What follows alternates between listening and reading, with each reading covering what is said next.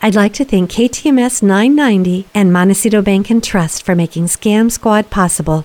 I'm Patty Teal. And I'm Deputy District Attorney Vicki Johnson. Scam Squad is up next. Sound off. 1, 2. Sound off. 3, 4. 1, 2, 3, 4. Scam Squad. Welcome to Scam Squad. I'm Patty Teal here as usual with Deputy District Attorney Vicki Johnson, who warns us about the latest scams and gives us tips on how to spot them. Hi, Vicki. Hi, Patty. So we know that phishing emails have been around for a very, very long time. We've discussed them ad nauseum. They're designed to get you to share financial information or other personal information. But these days, technology can make these email scams very hard to detect. Why is that, Vicki? Well, Patty, fraudsters can use ChatGPT to make these messages very believable because you won't have the kind of spelling and grammatical errors that you'd find in the older phishing emails. Common phishing emails play on our emotions to get you to send money or information, things like you've won a big prize, or there's a problem with your credit card, or your utilities are going to be shut off because of an unpaid bill, things like that. And of course, they're always telling you you have to act fast.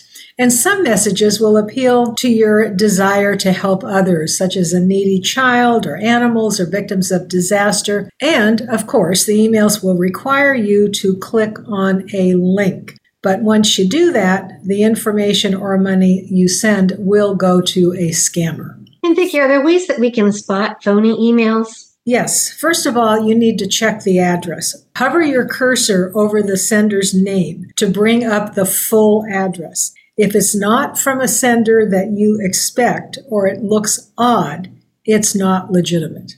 And what would be an example of an odd email address? Sometimes it can be very subtle. An example would be an address that is spelled wrong. For example, Amazon spelled with an extra M. What other red flags are there? Well, being asked for a payment to collect something that you supposedly won, huge red flag. Also, any kind of email that asks you to go to a link to update your information. A legitimate organization might ask you to log into your account through its website to update information, but they will not ask you to go to a link to do that. And what about GoFundMe requests that tug on our heartstrings? Again, those can be very tricky because they do tug on our heartstrings. So check the address to see if you really know who's sending the request and make sure it is somebody that you trust and that you want to help. And what about donating to charities? How can we know if the charity is legitimate? That's another very good question. Go to charitynavigator.com or to the Better Business Bureau to see how it's rated, or if it is rated, and how much money actually goes to the cause as opposed to the administration costs. Vicki, if you accidentally aren't being careful and you open one of those emails, are you in danger of having malware on your computer? Again, another good question. And Patty, as long as you don't click on the link or download the attachment, you should be okay. But here's a little hint. Skip anything that says, click here to unsubscribe, since that could take you to a malicious website or give criminals a chance to hack your device. Wow, that's a hard one, Vicki, because I get so many emails that I don't want. I might have hundreds from someone, and I always do go through and unsubscribe. How else do you get rid of them? Yeah, exactly. I do too. But again, there is a bit of a danger to do that if you suspect that it could be a suspicious kind of email that's trying to get your personal information. Yeah, and what should you do instead? Well, if you get one of these emails, label the email spam or junk, and then it should get moved out of your inbox, and then block the sender. That's the best thing to do. I'm going to start doing it that way. But what if you click on a link or an attachment? You're in worse trouble, or more likely to be in trouble, aren't you? Absolutely. That is really the danger. And there's several things that you should do. First of all, close the email right away, label it as spam or junk, and block the sender. And if your click opened a website window, there are several things that you should do. First of all, shut the window, delete the address from your browser history, Trash any attachment that you might have downloaded. Disconnect from your Wi-Fi or turn off your phone or computer for a minute, because this could interrupt any malware that is being downloaded onto your system. And then run a security program if you know how to do that and if you have one, or have a tech pro check your device to make sure there's no malware installed. That's really great advice. I would never have thought of deleting the address from the browser history. Yeah. That's great. Anyway, what if you got hacked? The worst news. The worst news, of course, then you have to ask your email provider what steps you should take, and you might actually have to open a new account. That might be the advice they give you. Patty, I'd also like to talk a little bit about Facebook frauds, because apparently scam artists are loading up Facebook, Instagram, and other social media platforms with scams. Well, it's a great opportunity for them. So many people use social media, so it's probably the best way for them to get their scams out there. And we're talking about things like ads offering incredible bargains on all kinds of products, or offers of low-interest loans or amazing cryptocurrency investment opportunities. Also, friend requests from strangers that could lead to a romance scam. So what are some red flags that can help us spot these type of scams? So if you receive a strange message from a friend or relative saying that they were hacked, now this is interesting, don't respond. Contact that friend or relative off of the platform to see if a scammer was reaching out in their name and if in fact they had not been hacked. Wow, I never would have thought of that. Although, sometimes I get friend requests from people I'm already friends with. And I think, that's strange. I know I've been friends with them for years. So I bet that's what's happening in those cases. That's right. It's very suspicious. I'd be very careful and not accept that friend request. Yeah. And what about strangers who want to become your friend and want to get to know you on social media? Well, here's the sad thing. They're probably after money, not friendship. So it's really best to ignore anyone that you don't already know to avoid getting caught up in a romance scam. And remember, information that you share on social media, such as the things that you like to do, where you're going on vacation, all of this information can be used by romance scammers to lure you in and gain your trust. Right. And what about loans that they ask for or investment opportunities they come up with? Be really very, very careful of these, especially cryptocurrency investment offers. There are many kinds of crypto scams. And remember, as we always say, if it sounds too good to be true, it probably is. And always, before you invest in anything, whether you find it on a social media platform or anywhere else, check with a financial advisor or somebody that you trust to help you make an informed decision.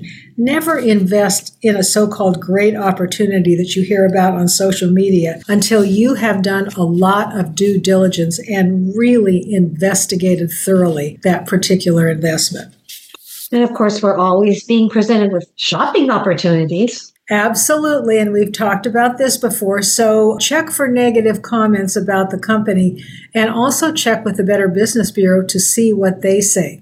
So what you can do is search online with the name of the business and the words scam or fraud, and you might be very surprised with what comes up. And you are always safer going directly to the product's website and ordering from their website. Mm-hmm. But what if you weren't careful and you responded to one of those messages? So responding to the message won't put you at risk if that's all you do, if you don't sign up for anything or click on a link or go to a different website. But if you get an uneasy feeling about the person, whoever it is that you are messaging with, stop the communication, block the sender. And of course, we all don't want to be scammed, but what if it happens? And it does happen, and unfortunately it happens more than we would expect because these scammers are getting so professional and clever with how they approach us. But follow the steps that you would take with any internet scam, and I'll talk about them again. Contact your credit card company if you paid with a card. Let them know right away that this was a fraud. Contact your bank if you gave them banking information, and follow the advice of your bank. Talk to their fraud department, and you may actually have to close your account and open up a new account, changing your passwords and so on. Block the sender. Close any accounts that might have been compromised. If you gave the sender any information about any of your accounts, you're probably going to have to close them. Report to law enforcement, and also report to ic3.gov. That's the Federal Bureau of Investigation site, and ftc.gov, Federal Trade Commission. So you want to report to the FBI, ic3.gov, and the Federal Trade Commission, ftc.gov. Also, and we've talked about this before, put a freeze on your credit by contacting the 3 credit reporting agencies, and check your credit card and your bank statements frequently to make sure there's no unauthorized activity on your accounts. Wow. Thank you, Vicki. You gave so many good tips today. I'm going to put them in the show notes so people can read about them. So, good news?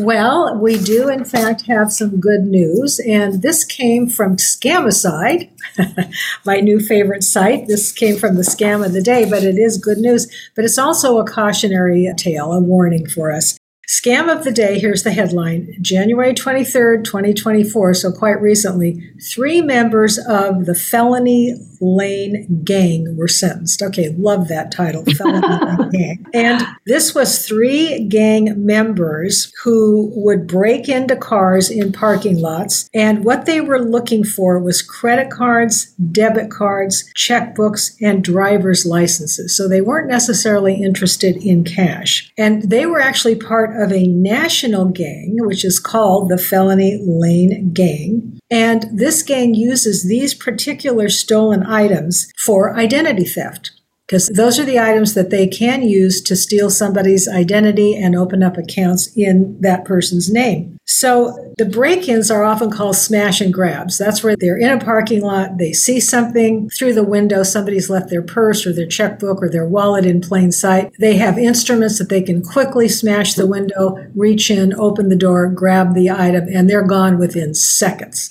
These smash and grabs just take seconds. This particular gang started in Florida, but they are operating throughout the United States. And you know, Patty, here in Santa Barbara, we have so many hiking trails or beaches where people go and park for the day. Mm-hmm. And this is just ripe for a smash and grab crime. When you are in any kind of a parking place, whether it's the beginning of a hiking trail or beach parking or supermarket parking, be sure that nothing is showing. Your purse is hidden if you haven't taken it with you, your wallet, your credit cards, your checkbook. Make sure that those are very well hidden somewhere in your car if you have to leave them there. And make sure your car is locked, so that somebody walking by won't see it and take it instantly. Yeah, I think most of us put things in the trunk, but it's easy to forget. And is it safe if you put things in the trunk, or do they have a way to get in there as well? Well, these are crimes of opportunity. So most of the time, these crooks are not going to explore any further than, oh, I see something lying on the passenger seat. I'm going to smash the window, grab it, and go. Because they want to be gone in a hurry. These are really crimes of opportunity. So you should be safe if you've got your things locked in the trunk or placed somewhere out of sight. Right. Thank you so much, Vicki. This episode was just a treasure chest of tips. It was amazing. Oh my gosh. So many things I didn't know. So thank you very much. I look forward to next week.